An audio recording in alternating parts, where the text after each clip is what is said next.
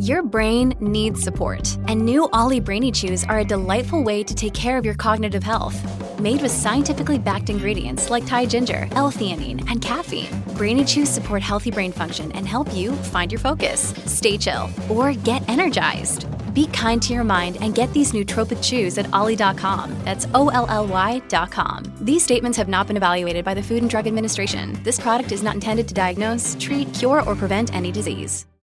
Hello, everybody. This is Marshall Poe. I'm the editor of the New Books Network. NBN listeners like to read books and buy them. So we thought we'd tell you that right now, our friends at Princeton University Press are having a remarkable site-wide sale. You can get 50% off books, including ebooks and audiobooks, with the code 50, F-I-F-T-Y, at checkout until May 31. You can save some real money on Princeton University Press books. I encourage you to go there and check it out. Welcome to the New Books Network. Hello and welcome back to the Indian Religions Podcast.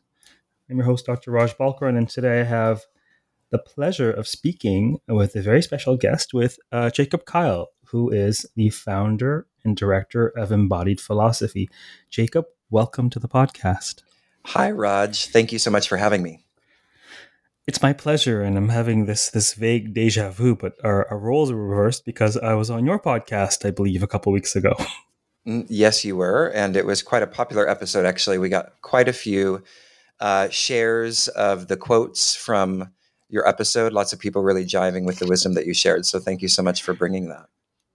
Well, I don't quite remember sharing any of the quotes that I saw, but I'm sure they're mine. I'm positive they're mine. I might have judged some of them for grammatical correctness.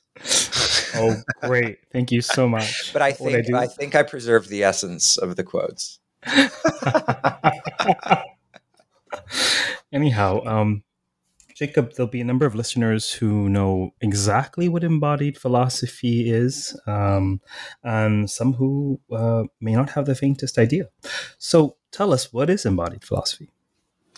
Well, Embodied Philosophy is an online educational platform for contemplative studies, and we publish a range of content from online educational materials to a quarterly journal called Tarka. We also offer monthly online courses in either Dharma studies or yoga philosophy.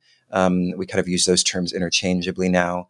And also mind-body studies, which tends to be a little more focused on the innovative connections and integrations of kind of ancient indigenous contemplative wisdom with modern approaches to psychotherapy and somatic attunement and various kind of wellness practices, whereas the Dharma studies track, as we call it, is a little more focused on kind of traditional understandings of the teachings, investigations of texts and that sort of thing. And so we publish in those two arenas, and we, again, like I said, offer courses, and we also offer 2 certificate programs in those 2 areas. So we offer, actually, we're about to start 2 new certificate programs in September, one in mind-body therapy and one in yoga philosophy. So that's really kind of, and then I also, as you mentioned, I host a podcast called Shitheads, which actually is one of the original offerings of Embodied Philosophy. And all of the rest of it's kind of just built gradually over the last 6 years. Well, it's certainly a robust and rich platform in its current state. And the podcast, I infer, has been around for some time, since mine was apparently number 136. But tell us a little bit about, we see the oak tree. Tell us about the acorn. Like, how did you start off? What happened? Yeah, well, I mean, it comes, I guess, out of my own personal journey a bit, as so many projects do, obviously. And at the time that I started Embodied Philosophy, I had just finished a graduate program in philosophy, Western philosophy, and more specifically continental philosophy at the New School for Social Research in New York. And I had been intending to complete a PhD in philosophy and become a professor, and I was on that whole academic track. And I became very disillusioned in that experience in that particular program at that particular school. I became disillusioned with the whole kind of project of what I took to be kind of academic Western philosophizing. And I think in retrospect now, I often say that I was looking for a spiritual solution, and I thought it existed in the upper echelons of academia, but of course it doesn't, as most people who have completed PhDs or done advanced graduate work know. And so I was very disillusioned by that, and I realized that my fundamental motivation in studying philosophy was to acquire or to realize or to understand something more viscerally, more deeply, more contemplatively. And then at the same time, I was also deeply embedded in the yoga asana community in New York. I became a yoga asana teacher in 2011. And I was equally dismayed by what I took to be the fluffy distillation of yogic wisdom, and the kind of new ageification, if I can invent a word, of yoga philosophy. And also the appropriation of yoga philosophy in such a way that it would kind of reinforce our own cultural assumptions and predispositions. Whereas, for those that really take yogic teaching seriously, it's quite the opposite of that, right? It's a trajectory of challenging one's assumptions, one's identifications. And so I was sort of in between these two spaces of scholarship and my yoga asana practice. And I was learning more and more and hearing more and more about yoga philosophy, studying it more, and just realizing that within the yoga world, the kind of modern yoga world, especially yoga asana world, there wasn't enough of a connection to the deeper teachings. And because those were really inspiring me, and because I was still interested in philosophy, this term embodied philosophy just kind of emerged out of that experience, because I had, on the one hand, the disembodied philosophy of academia, and then on the other hand, I had this this practice focused yoga asana community experience that was not really going very deep. So I wanted to bring those two together. And then at that time, I think also there was really no platform for rigorous scholarship and more kind of deeper explorations of yogic wisdom that was accessible for practitioners. It was either that fluffy stuff, or it was kind of obtuse theorizing, or really specialized scholarship on the other hand. So there wasn't really this kind of in-between space. And now, of course, there are many, many in-between spaces online, and it's really emerged and evolved quite beautifully. But at that time, it seemed like it was a void. And I started embodied philosophy really to fill that void. So what sorts of scholars, seekers, practitioners, what sorts of folks would you say might be most drawn to or might most benefit from the offerings at embodied philosophy? What kind of scholars would benefit? What sort of folks, whether seekers, scholars, practitioners? Well, I mean, I feel like you're sort of getting at the term that kind of guides the whole platform, which is scholar practitioner, right? Those scholars, I define it. It's defined in many ways, obviously, by many different people who identify with this kind of emerging term of the scholar practitioner. But for me, it's always meant, or it has evolved to mean, depending on how you look at it, a scholar who practices. And by that, I mean a scholar who is anchored and rooted primarily or firstly in their own contemplative practice. And that sort of feeds and nourishes their scholarship. And there is no ultimate distinction. So there's this primary synergy that's acknowledged between knowledge and experience.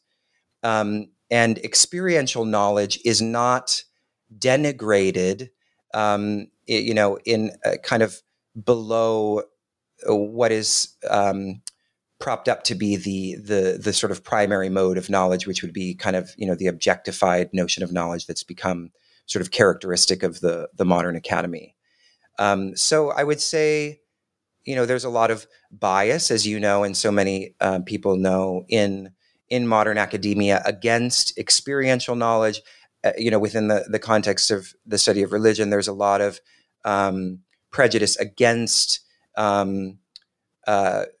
tainting one's scholarship by the rituals and practices of these religious or spiritual or esoteric traditions. And so I would say that the platform is really designed for those who are trying to move past that arbitrary and ultimately quite Western divide that's been created between knowledge and experience. So overarchingly, an integration of spirituality and scholarship in some sense. Yes, that's a great summary. Yeah, well, much of what you say deeply resonates without question. It's at the heart of a tension that I've lived for all of my adult life, starting off as sort of a Western trained rationalist, I'd say deeply philosophical, even spiritual person, to now having all kinds of training, academic, lineal, and integrating them and presenting them. And while I've been teaching courses online for about 5 years, I've only recently founded the school, and really everything you say rings true. It's probably a slightly different niche, but it's overall, slightly different species, same genus, right? Like overarchingly, people are drawn to platforms where they can, there's rigor there in that we can understand the world empirically and objectively, that's interlaced with soulfulness, with experience, with these two orders of reality or these different aspects of selves. And it's delicate because on the one hand, typically when you're really good at one, it eclipses the other. Or folks who fancy themselves very spiritual, anything goes and everything is timeless and nothing is from culture and history, and let's just innovate however we feel like, willy-nilly. So there really is a tension there. So much of what you say deeply resonates. Tell us a bit about this Tarka journal. What's that like, or how long has it been around? Yeah, so Tarka, which is a term that, at least for me, I study with Paul Muller Ortega, who I consider sort of, an exemplar scholar practitioner, or an exemplary scholar practitioner. I study Abhinavagupta's work with him, and as you probably know, Abhinavagupta posits Tarka as the highest form of yoga. So there's something a little bit ironic about the fact that, Tarka is meant to be a beyond discursive sort of knowledge or discernment, right? It's more than simply intellectual knowledge or intellectual discernment or intellectual logic. And then we've titled this journal, which basically you can't really get much past the intellectual when you're espousing the written word. But it was meant to be a journal that was opening up, again, this experimental arena for scholars to explore their relationship with practice, for us to explore perhaps topics or intersections that would be taboo to the traditional academy, and to look at contemporary issues from a contemplative perspective, and not simply, for example, read the traditions themselves from the vantage point of only those contemporary principles or ethics, and vice versa. So, for example, we are doing about to do a issue on queer dharma, which has been actually quite difficult because we've recognized that there's been very little work done, very little discussion happening around that intersection for a variety of reasons that I'm, sure you're quite privy to. So it's been, but that is part of kind of the goal of the journal, has been to open up conversations at different intersections that haven't really been possible before, or are sort of outside the orbit of what is considered appropriate to talk about within intellectual conversations, and really just kind of an experimental journal for the scholar practitioner. Originally, we started with an issue on bhakti. We've done 4 issues. We're about to do the 5th. On bhakti, on illusion, on ecology, on death, And then we retroactively, before we publish on death, we retroactively publish an issue 0 on the Scholar Practitioner, because I felt like it was important to have the first issue kind of start with basically arguments, justifications, and explanations around what this concept of the Scholar Practitioner is and why, we should be concerned about it, or why we should explore it. So even though it wasn't the first issue, it's issue 0. So technically it's the first issue. And then, like I said, we have another issue coming out on queer Dharma. And then we just did a conference on the topic of spiritual citizenship. So we have an issue titled on spiritual citizenship coming. And then we also have one on pedagogy coming a bit later, and also on Tantra. So lots of topics across a range of fields and traditions and perspectives. And it's been important to me as the editorial director. I work very closely with some obviously colleagues who help create the journal. But it's been important that we equally represent kind of scholars who maybe don't necessarily identify as practitioners always, but mostly it's scholar practitioners. And then we also have articles written by people that are more on the devotional side of things, or devotional leaders who would, identify more with traditional paramparas rather than, scholarly academic environments.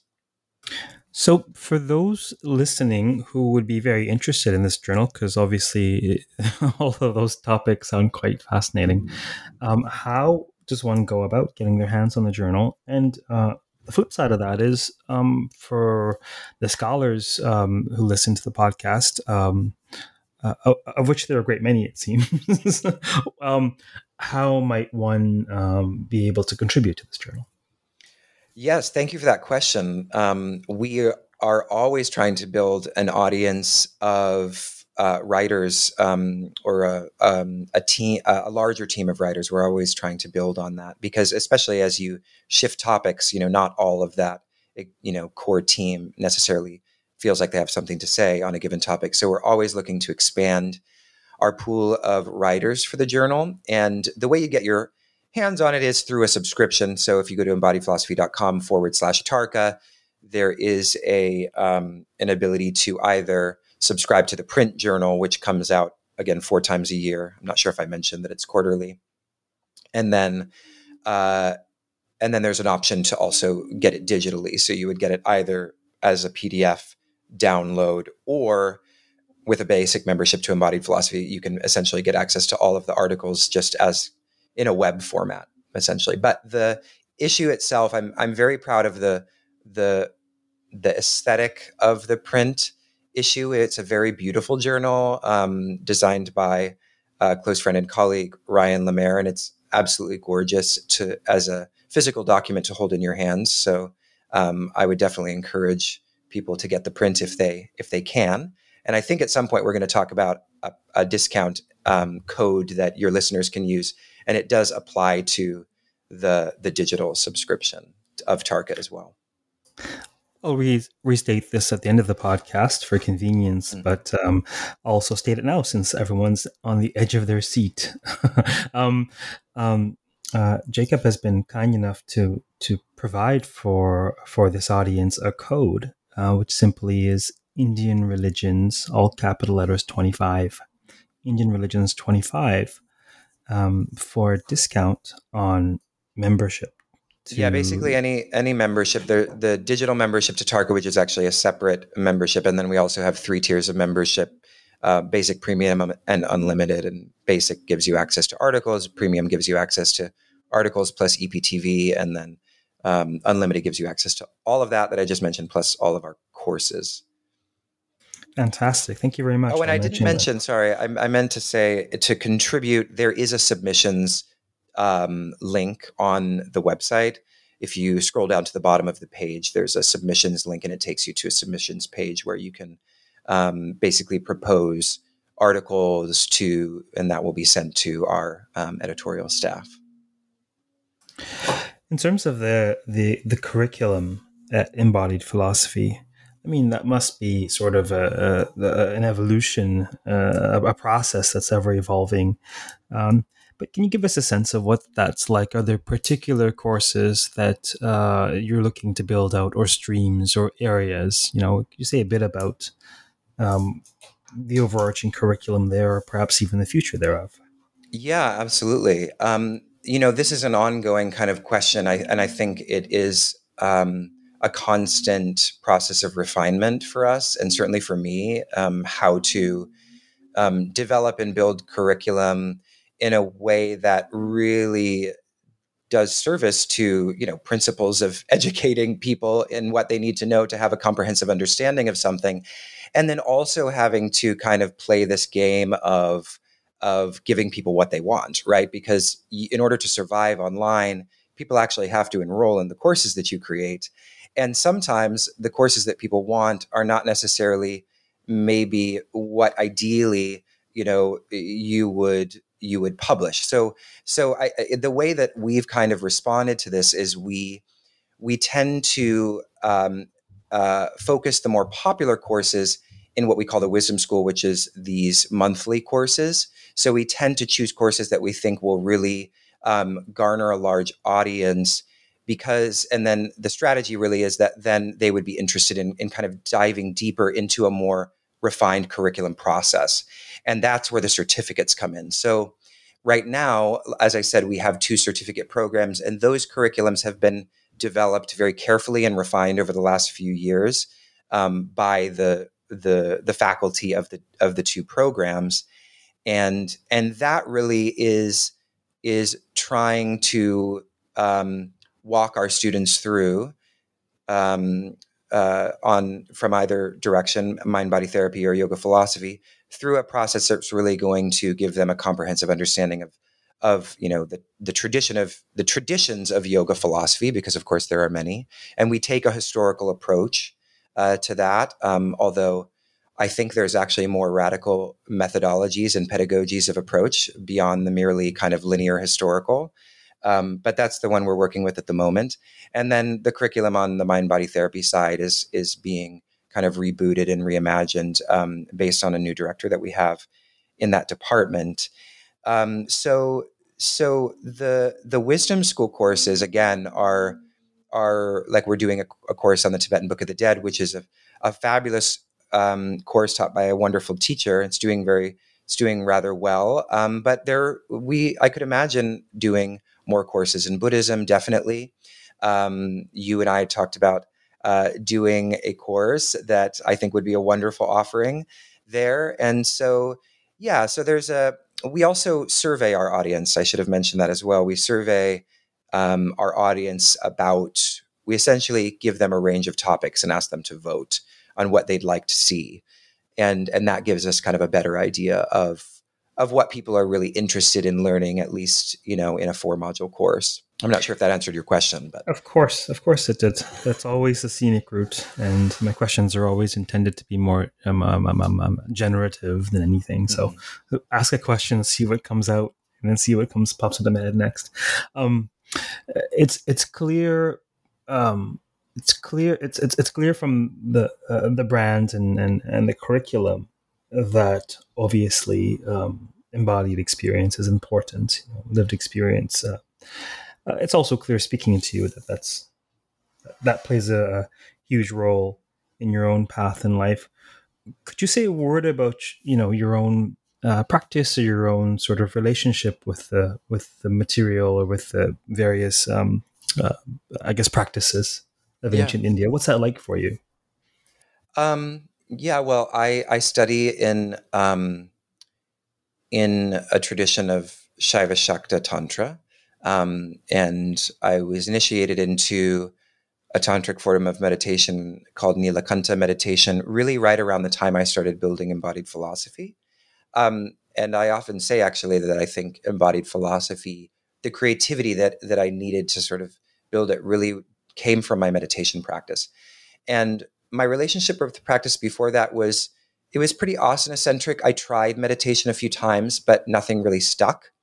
And now, having gone through, more of a formal, traditional kind of diksha type of process, I recognize now kind of the power of that event to really you could put it in scientific terms, forge a new neural pathway in your brain such that you actually return to your practice. And so ever since I entered study with Paul in his school, Blue Throat Yoga, my study and my practice has been much more rooted. I have a daily seated meditation practice. I also chant, litany chants I was mentioning before we started recording. I chant the Ganapati Atharvashirsha Upanishad very frequently, at least on a weekly basis. And then I often chant the Sri Rudram, which is, as you know, a longer kind of litany chant. And then I have a japa practice that's sort of supplemental, but my core practice is meditation. And I don't refer, I was saying this to someone the other day, I don't refer to my yoga practice. I don't refer to my asana practice as my yoga practice. I refer to my meditation practice as my yoga practice, and I refer to my asana practice as my asana practice. And I love asana. It's delicious. I love movement, and I love using my body in that way. And I certainly see it as relevant and related to kind of, the situatedness of my nervous system, such that my meditation is more anchored and grounded. But I don't see it as my primary practice as I used to. Yeah, that's fascinating. There's so the last little while I've been teaching at the school, teaching at the OCHS, at yogic studies, and invariably people come from a yoga background. So the school that I teach, there's nothing particularly yoga about the school. Yet a large number, for some reason, the majority of my students are teachers, yoga teachers. They have studios. That's just who comes. They want some sort of enrichment, no doubt, probably to pass it along, which is great. And every once in a while, I'll get this question. So, do you have a yoga practice? Like, what's your asana? I day in and day out find myself answering questions about various practices, various states, various et cetera, concepts. And what I say is, if a need arises to work through something and asana would be a useful tool or a specific sequence, then yes, but generally no. And some sort of get what I mean and some don't. I mean, my primary vehicle of spirituality probably would be mantra, right? By far. And it's difficult to convey, especially to somebody who really has their first and most profound spiritual experiences through the asanas. Of course, the asanas are much more than physical, but at the end of the day, the asanas primarily target the Annamaya kosha, pranayama, the pranamaya kosha, right, etc., right, etc. We could say more about subtle anatomy, perhaps, in some other space. Asanas can be quite powerful, of course, but but there's a top heaviness in asana. It's like, yes, it's in the 8 limbs, but if we're focusing 99.9% of our attention on asana, then 0.01 on the rest of the limbs, then something's a bit off. So I mean, and this is an ongoing argument, right? There are people who would emphasize, I remember doing an interview with someone who emphasized that, well, yoga has always had these transformational moments. It always had these kind of renaissances and revolutions and changes, and that's certainly true. But, when it's lost its esoteric core, that's where I think there's something problematic, when it's become just sort of, yoga is for stress relief. It's sort of been secularized. That to me is the problematic, appropriation, if we're going to use that as sort of a lens of critique, is anesthetizing it of its its esoteric power to shift sort of at subtler layers of our experience. And I personally just never experienced that sort of depth with asana. I felt great. I had great physical experiences. I certainly had the yoga buzz that everyone, would talk about, for several years. I don't get it as much anymore. But I had that for a while, and it was really delicious, and it made me feel great. And, all of the kind of political anger, especially that I had when I first started practicing asana, started to kind of melt, or at least shift, and not be so kind of toxic in terms of my way of transmitting it, or channeling it. But it didn't take me to the kind of subtle regions of perception that I've been able to then integrate back into my daily life as a result of my meditation practice. Yeah, I've had a journey with my relationship to that. In that I've always, even when I was studying with my master when he was alive in Toronto, always been surrounded by yoga practitioners of various stripes. And when I first started teaching publicly, both in more spiritual settings and also in continuing studies in 2010, part of what I was doing was going to Toronto YTTs and sharing something of the mythological, theological, philosophical soil, right? Yeah. That will help you to transplant this yoga tree, if you will, right? And it was very much of the bent that, yoga is one of the darshanas. Yoga is a path out of samsara. It's enmeshed in the Indic worldview without question. I've come to this middle ground these days where I understand now and I accept personally that en masse, yoga is a 4-letter word that means pseudo-spiritual exercise, right? Mm-hmm. Mm-hmm. That's what yoga is, and that's what a yoga class is, and I've accepted that. There's a technical term yoga. There's maybe resonances with the word for people who are aspirants or interested in a cultural context. But yoga, by and large, right now means interesting Indic exercises, right? Yes. And so there's that tension, for sure. Yet,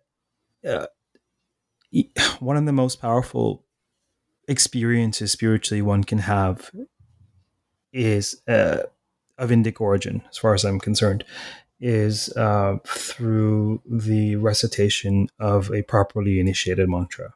Mm-hmm. Mm-hmm. It is altering, completely altering. You are not the same person. Your perspective on reality is not the same after a year. You really start to understand what one means by insight. Yeah. Right. Mm-hmm. Insight beyond the mundane. But obviously I'm preaching to the choir. Yeah. I think it's worth kind of, talking about, because I think it's really difficult for when I say our, I mean, I'm talking about kind of, Western culture, admitting that there's, many people find even that word problematic, but this idea of kind of a properly initiated mantra, right? We're in a individualistic liberal culture where I should have whatever I want, whatever flavor I want at any given time. Everything is a buffet. And therefore, if I go online and find my own mantra and it resonates with me, then that's my mantra, and I will take it, and I don't need a teacher. And I think we don't understand the largely there's this inability of just the way that our culture thinks about these things. We don't understand the epistemology behind an empowered mantra through a lineage or through a kind of initiatory process. And even the word initiation itself, right, is actually very loaded, and brings up all these images of hazing and sororities and fraternities and all of that. But of course, life is full of initiations. We just don't use the word to think about that. And I think that's a problem. I think our inability to kind of understand the power of initiatory moments of life and kind of the proper ritual embrace of certain things. And I don't mean proper in a kind of puritanical way, as if there's only one way to do something. I just mean that some of these things are not held within containers that actually will permit the arising of what they're meant to do, what they're meant to accomplish. Let's one analogy that comes up in the tutorials for the school, for example, is because there's lots of questions, lots of earnest questions, and lots of people have had atrocious experiences with so-called teachers and et cetera, et cetera. So, it's a safe space when you're learning from an online teacher where it's about knowledge expansion more than anything else. But nevertheless, the knowledge is transformative. So there will be some sort of transformational experience happening even by learning about the material. But one analogy that resonates is that, we can't just go and help ourselves to whatever prescription drugs we want. There has to be a pharmacist involved, or a specialist, or a GP. And some practices are like prescription drugs. Mm-hmm. Thankfully, typically, the active ingredient is missing without the Diksha, which is exactly why that is the case. Yeah. But there are different levels of practices, and there are different levels of deriving benefit or having relationships with mantras. Mm-hmm. But for one who, it's a little bit of chicken and egg, you need to have the initiation to appreciate the depth of it, what an initiation is, right? But without the mindset, it just won't take root. Yeah, even if you were initiated, it wouldn't take root. Without the soil, how do you implant something? Mm-hmm. And so, but that's not for everybody. It's not such that level of initiation or growth or transformation or experience is for everybody. But it is such that does exist, and the sanctity of that needs to be acknowledged, right? Needs to be acknowledged. So we need to understand that there are experiences that are beyond what Google taught me about, right? Mm-hmm. And exactly. I think that's why it's great to have platforms. Or Wikipedia, for that matter. Yeah, Wikipedia is another great guru of the modern world. Yeah, Sri Guru.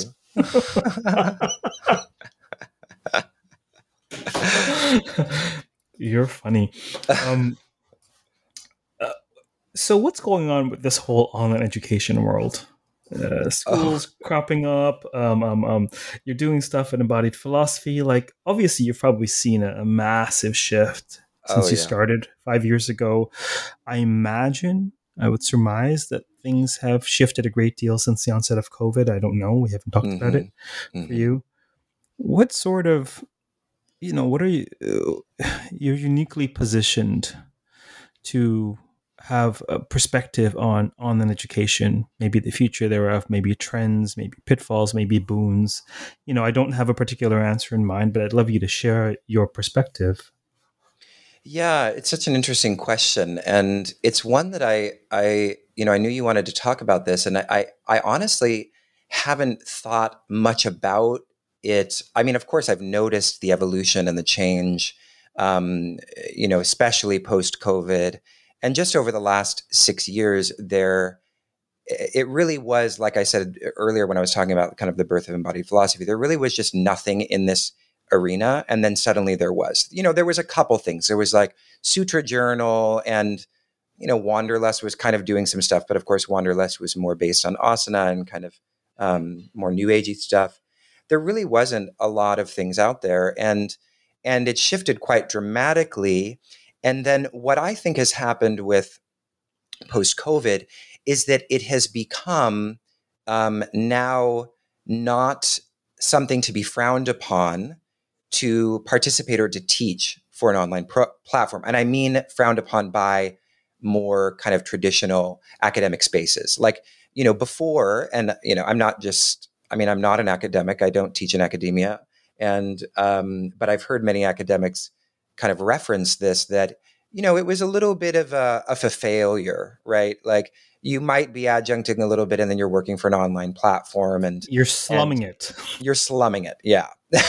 With those, slummy embodied philosophy and other platforms such as.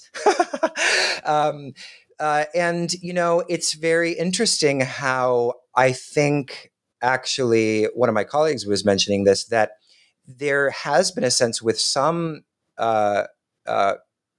folks that they feel like they missed out a little bit on the gravy train, because now they're realizing that in order to survive, especially over the last couple of years, you really have had to have some kind of connection to an online platform or have some sort of way of teaching online. And so with having not cultivated those relationships with online platforms before, suddenly, everyone wants to do it. And so, So there's been a shift in the way that online platforms have been perceived by sort of the orthodoxy, and that's really interesting to me. And I think we'll see that continue. And I think, especially with just the ongoing questions around COVID, if someone hasn't thought about that or found some way to teach online, they are at a disservice. And I mean, I'm sure you've heard about this, but there are many academic institutions that are going bankrupt and having to close their doors. I know I probably shouldn't say names, but I know of a very kind of famous school, famous for being quite progressive in spiritual circles, and it's having to kind of move completely online. So they're having to start completely from scratch, building an infrastructure to, well, maybe not completely from scratch at this moment. Maybe they started, a year ago. But they are having to shift to online and are doing it quite late.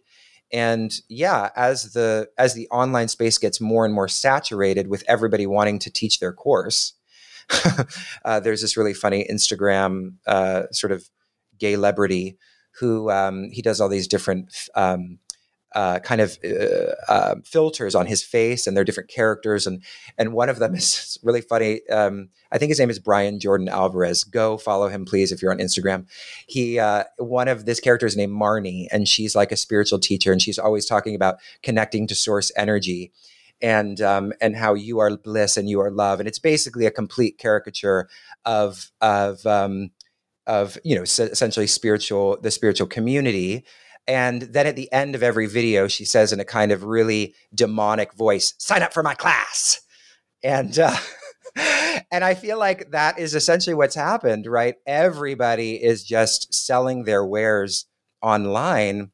And really I think that the future is in the refinement, and it's also in collaboration. From the beginning, Embodied Philosophy was always about collaborating and building a community of scholar practitioners who would teach and work and converse and discuss and explore together. And I think that there's a lot of people who have this my way or the highway mentality, or they want to just build their own empire. There's a lot of that happening. And I just don't think that's going to work. I think it's much better for everyone to collaborate and to work with and to support each other and to uplift each other's platforms, rather than look at this sort of like in a competitive way. I think that competition and that siloing of platforms is actually what's going to mean sort of is going to make the difference between which platforms survive and which don't. Yeah, that's fascinating. I'm just thinking through what you just said. Much of so I went from defending. I took the scenic route in life, which is great, but I defended my PhD in 2015, and I ended up staying in Toronto. And I remember being ever so mortified in 2016 because I'd meet scholars that I'd know or colleagues at a conference, and I teach online. I coach and I teach, and open bracket, I'm a failed academic, close bracket. This is the yeah. But after I found a means of sustaining myself in 2016, then I started popping out the publications in 2017 and haven't stopped. And now I fully understand that, wait, I didn't see a model for it, but it actually is possible to be a connected, respected, productive academic. Absolutely. Without a formal professorship. Yes. And you're a perfect example of that, because you're I've looked through those articles. You're prolific, and think about all the time you probably had to write, rather than doing all the admin mumbo jumbo that you would have had to do in a typical academic assignment. I think that independent scholar kind of archetype is going to develop and be respected more and more, especially as, academic institutions just aren't allowing for or not providing opportunities for PhDs. There's just less and less opportunity. Well, they're undergoing various challenges. And there are no shortage of colleagues I know who have grad students of their own, who really they feel deeply responsible for their fates, but they can't. I mean, no one can control the job market. No one, you can put your best foot forward, and and you know how the story goes. But this, in a sense, yes, it would be less administration for department. Nevertheless, I'm in a position of where I have to have some of my time to be billable hours so that everything else can be done pro bono, essentially, as opposed to having a paycheck come in and you research and it's part of what you're being paid for. So there are trade-offs. I think for the right fit, I would quite enjoy a professorship at some point, or at least make very good use of one. Especially in terms of, one of the things I do miss is as I say, corrupting the youth or teaching undergrads. But the odd sessional comes up, and it's great to teach for a semester or two and move on. But what I mean to say is this journey of being, in essence, an independent researcher, an independent scholar, and teaching online, the stars just aligned, especially for COVID. Mm-hmm. Because then all of a sudden, everyone was online or had to be online. And the online medium, whether probably largely based in reality, but certainly based in perception, the online medium was the slum. You were slumming it. But now the high rollers have to go to the slums and make their own enclaves, right? But now it's such that, look, it's not, there's lots of fast food online, but should the proper chefs not also make offerings? Exactly. I mean, there's tons of people, probably a small percentage, but a great many people who can taste the difference, and they're desperate for it. They want high caliber online content, and if not the world's experts, then who? Mm-hmm. And so it's been this journey of seeing other scholars go online on platforms, of helping sort of to coach behind the scenes of setting up online enterprises. One of my favorite examples is Arti Dan's Mahabharata podcast. Mm-hmm. She's a tenured professor at the University of Toronto, brilliant storyteller, obviously sheepish at the outset like everyone else. And now it's a popular, a useful contribution to anybody who's interested in the Mahabharata. Yeah.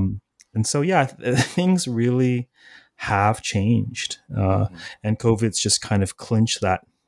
As for the second part of your observations, I'm inclined to agree. I might be a little naive in that way, but I'm inclined to agree. Like, for example, on this podcast, I'll have Seth Powell come and talk about how amazing yogic studies is. I'll have Nick Sutton come and talk about the vision at OCHS. Mm-hmm. Literally, that's how I ended up teaching at the OCHS after the podcast. He's like, do you want to come teach? I'm like, sure, why not? Now, we get to talk about how great embodied philosophy is. I really feel the need to keep the podcast a neutral space for various factions, various methods, various platforms, just to promote for the larger public what's available in terms of knowledge and practice in Indian religion. I do think maybe counterintuitively to most most of the capitalists of the world, that collaboration and purposeful division of labor, actually, I think that would be that would work very well with what I see. I mean, one of my visions actually is to develop kind of a consortium of these schools and to bring, because there is sort of, there's always a little bit of a sense of competitiveness, or you're offering a course and then, next thing you know, or vice versa, this similar course is happening on another platform.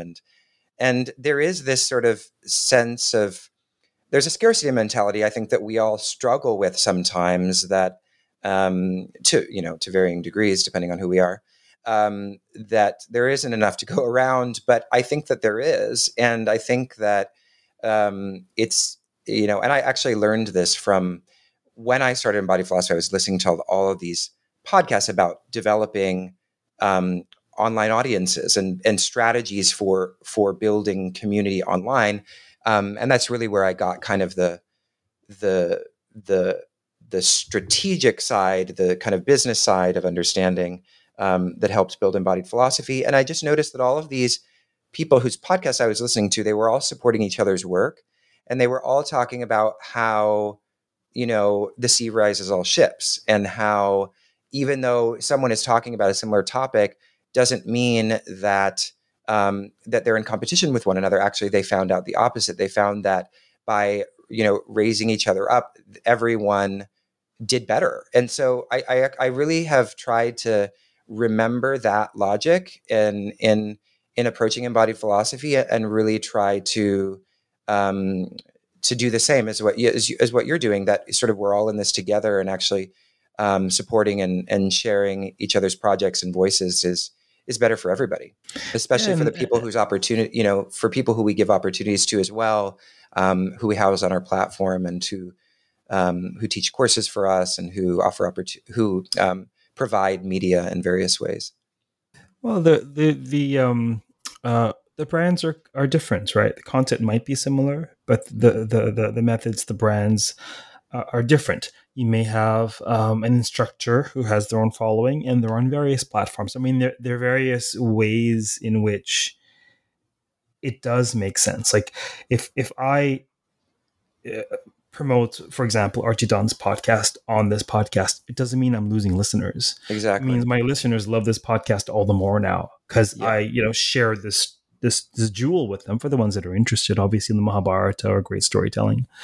That's really cool. And also, people want to listen to you, Raj. They want to hear your, distinct take on things. And, you talking about the Puranas versus, I don't know, Joe Schmo or Julie Schmo talking about the Puranas is going to have a different timbre and tone and personality to it. And so I think what you're saying is exactly right. I really don't like to use the word brand, although, I tend to not call embodied philosophy a business. I call it an organization, just because I have this, I don't know, this personal struggle with Dwesha. There's this Dwesha there. Exactly. But it's the personality. I want to say that over brand, even though I know brand is exactly what it is. Personality of these different platforms that people are drawn to, and just like with everything, you can like different personalities. You can hold different personalities in the same space and not have to feel like, oh well, this personality, I like this better, so that personality is now no longer of interest to me. It just doesn't generally work like that, I don't think. Yeah, I'm thankfully I generally silence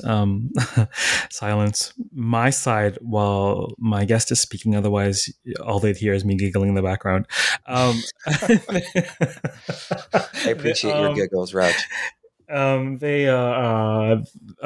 So I had this huge journey where 2016, I rang in the new year 2016 with literally 4 pennies to my name, and not American pennies, Canadian pennies, maxed out line of credit, maxed out credit. And I'm like, I don't know.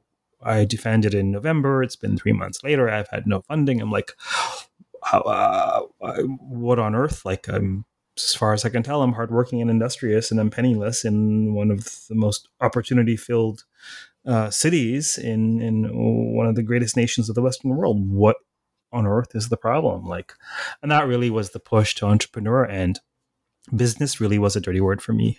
Sales, my God, sales was, these words, branding. I resented it. I'm like, bro, what the hell's brand? What a pretentious thing. Branding. Just be yourself. What's this branding? Branding. What are you're branding yourself? What is this? But it's shifted. It's shifted a great deal in that I do understand the need for much of that. I was talking to, believe it or not, very different kind of journal, the Journal of the American Academy of Religion. I had Amir Hussain on as my last guest, and he actually edited that journal from 2011 to 2015, I believe. And it's so funny. Even Amir Hussain, for the flagship academic journal for religious studies, not even a decade ago, he's like, wait a minute, we need to make this prettier. Wait a minute, we want people to open it. How do we market this better? Yeah. Not to say any of that is at the expense of substance, quite the contrary. But I've come to understand that the name of a course, Sacred Sound, I'm doing a course now called Sacred Sound. It's not called, whatever, Mantra 101, right? People are more inspired by visuals, by titles, same content, same teacher. Exactly. And that's really important. That's a really important part of what we do. I now understand entrepreneurship or business in a way that I never have before, where I completely understand, at least for me, that entrepreneurship, a business, it's what it is. It's a sustainable way to serve. However it is you want to serve in the world, you do it through the exchange of money so that you can be sustained to perpetuate that service. And so there's a bunch of baggage in the back of the brain, I'm sure. But whatever. I mean, if somebody wants to sign up to be my patron or pay my bills, I'm all ears. But until then, entrepreneurship it is. No, I mean, I have struggled with that a lot, and I appreciate you bringing that up because, well, partly because I think I had a lot of some scars from my early formative educational experiences in Marxist kind of theory camp. I identified as an anti-capitalist for a long time, and then I didn't consider myself an entrepreneur for a really long time. I really did not want to think of myself that way, and because for me, I was doing it because I really wanted a space that I felt like was missing. After I left grad school, I was an asana teacher, and I wanted to talk about deeper topics, and I couldn't do it in the context of asana teaching. It just didn't fit. People were coming for a sweaty, vinyasa class. They weren't coming to talk about yoga philosophy. And so starting it really came out of a passion to forge a space that I felt didn't exist. And to me, that was not an entrepreneurial adventure. That was sort of an adventure born out of my own need to express and feel at home in the world. I really felt. And I think that the best entrepreneurial journeys arise, out of that kind of passion. And then it's sort of like, in retrospect, you're like, oh, wow, I guess I am an entrepreneur. But I had no business experience. I knew nothing about any sort of business strategy. I didn't go to school for business. I went to school for politics and philosophy, so the business side of things was really something that I had to kind of discover and accept ongoingly. And it's still a struggle. The other day we posted something about one of our new EPTV. We just launched this Netflix style service called EPTV, which we call the Netflix for Contemplative Studies, by the way. And we did some original series, and one of them is Meta Meditation with this wonderful woman, Onika Mays, and I put a preview up on Instagram. I don't usually handle the Instagram, but I've been doing these previews because I want our Instagram audience to find it. And then someone responded about how it was paradoxical that, where, Onika, can I find your teachings for free? Of course, you can find her teachings for free. You just follow her on Instagram. But, that I still struggle with that, with the justification for charging for things and what my relationship is with the money making aspect of it. It's challenging. And it's an ongoing inquiry into your own integrity. And I think it just has to be uncomfortable like that, because it is uncomfortable. And so for me, the business side of things, I still don't sit comfortably with it. And I'm, really trying to learn as I go along, better ways also to internally structure the organization, because Embodied Philosophy has, 12 employees now, to internally structure the organization such that it reflects the outer contemplative values. And when you're really small, having 3 or 4 people working, you just sort of fly by the seat of your pants. You just, do, sort of what comes naturally, and everything just sort of happens, and it's small. So, it can work like that. But as it gets bigger, you actually need the contemplative principles and ethics and organizational structures to support the work. Otherwise, you end up falling into kind of, maybe not so productive cycles of interpersonal drama and all of that sort of thing. And so, there's so many angles to developing a new kind of business or money-making enterprise that is contemplative, that is also giving back to the community, and that's really anchored in its own integrity, like I said, and doesn't necessarily get sullied by capitalism, because capitalism can sully pretty much anything if it's allowed to. Yeah, I really appreciate what you're saying. May I share sort of where I've landed with all that with my own Yeah, journey? sure. Yeah. So as I said, I mean, I literally had this sort of visceral. I went into entrepreneurship out of necessity, and it really felt to me like, okay, what do I tell my colleagues now? I'm selling myself. Great, this is great. But I underwent this journey where, for me personally, I'm much more comfortable with it than I ever thought I would be, if not fully comfortable with it most days. A couple of things shifted for me. I'm sure that process will look different for other people. Money is never an ends for me. Like, money is always a means. Like, money is never something to be pursued. Yeah. Money is something that empowers the pursuit of education, of sustenance, of medical care, etc., etc., etc. The huge brain changer for me is I now understand that money is Shakti. Money is Shakti, right? Money is energy, right? Energy is the ability to do work. Energy is not an object, right? And the slippery, the banana peel, right? The spiritual banana peel is when money becomes the thing that's being pursued. Right. As opposed to the Shakti that empowers the pursuit of your mission, the pursuit of your dharma. Yes. The exchange of knowledge. When I first started out coaching, I would give stuff away a lot. I now completely understand that unless and until someone actually puts their money into it, they don't quite put their energy. They're not as invested into the process. They're not on board. When they're paying you $200 an hour to hear what you have to say, my God, are they listening? And will they do their homework? Because you've communicated the value of the impact that they can expect. That took me it took me some work to sort of get in this space, but I really see money as Shakti. Yeah, I really appreciate that. Sorry. No, please go ahead. No, I really appreciate you saying that. I mean,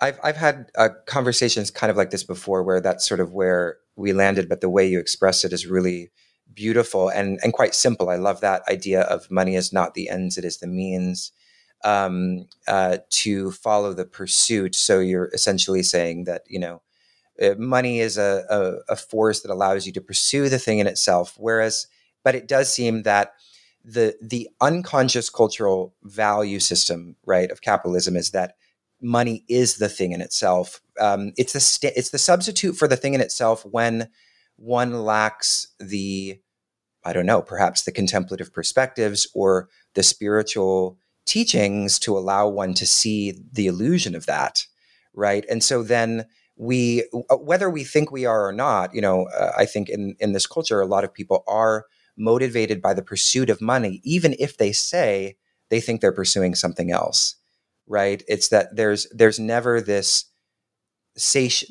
fully satiated moment or fulfilled moment, and that's what keeps the engine moving, right? In a way, exactly. So I guess it then begs the question of then what are the organizational structures that remind us to remember the pursuit and the goal and the true purpose, rather than, or whatever our individual purpose is, rather than, perceiving money as the substitute for that purpose? Yeah, that's a really interesting question. I'll just maybe indulge the thought experiment a bit, and then we'll probably wrap up because we've taken enough of your time for one day. The courses I offer, they're in exchange for money. I have not come across one person who's ever asked for their money back. And if they wanted it back, I'd happily give it to them, because they understand and they recognize that what they've gotten out of the course is worth far more than the money that they paid into it. Right? Affordability is a different question, right? You're always happy to accommodate somebody who's in need, of course. But that is so that I don't have to worry about eating, housing, I don't have to worry about life's needs, so I can focus on creating excellent content. I can focus on being a prolific scholar pro bono, right? None of my scholarship is funded. The real paycheck for me are the teaching evaluations, and the bonuses for me are these emails that come from nowhere. From a course that I did at Yogic Studies a year ago, I'll get an email and say, wow, this really changed my perspective on this, or comments from the OCHS students, or for clients who's like, my life's changed. Thank you so much. Mm-hmm. For me, like that is the impact you've had. And that impact was empowered by the financial transaction, as opposed to looking to the bank account to feel fulfilled. Enough of my pontificating for one day. No, I love it. So great. Was there anything else? We've really run the gamut in this conversation. It's quite fun. Yeah, without even trying. And this is only our second ever conversation. Apparently, we only speak when we're being recorded. So we'll have to put an end to that soon. Sure. Was there anything else that you wanted to touch on in terms of reaching out to you or embodied philosophy, or Yeah, I mean, I guess I would just close on saying to, especially your listeners, which I take to be a quite, scholar heavy audience, that, we're always looking for new collaborations, whether that is through courses or conferences or writing for the journal Tarka. And so we're always looking to evolve that community of scholar practitioners. And so if that moves you and you're looking for that kind of a connection, please, check out our website and reach out through the submissions tab there. We'd love to hear from you. And then Raj has been generous enough to let me share a coupon code, which he mentioned earlier, which is Indian Religions 25, which if you use on the Embodied Philosophy website, will give you 25% off any of our memberships. And that goes for the 3 tiers of regular membership or the digital Tarka membership. So that's what I wanted to share. Thank you very much for that kind gift. And thank you for making the time to speak with me today. Thank you for having me, Raj. It's been such a pleasure. The pleasure has been all mine. Thank you very much. So we've been speaking with Jacob Kyle, the founder and director of Embodied Philosophy at embodiedphilosophy.com. Feel very free to use the coupon code Indian Religions 25 for a 25% discount on any of the subscriptions available there. Until next time, stay safe, stay sane, keep listening, and keep contemplating the fate of online education. Take care.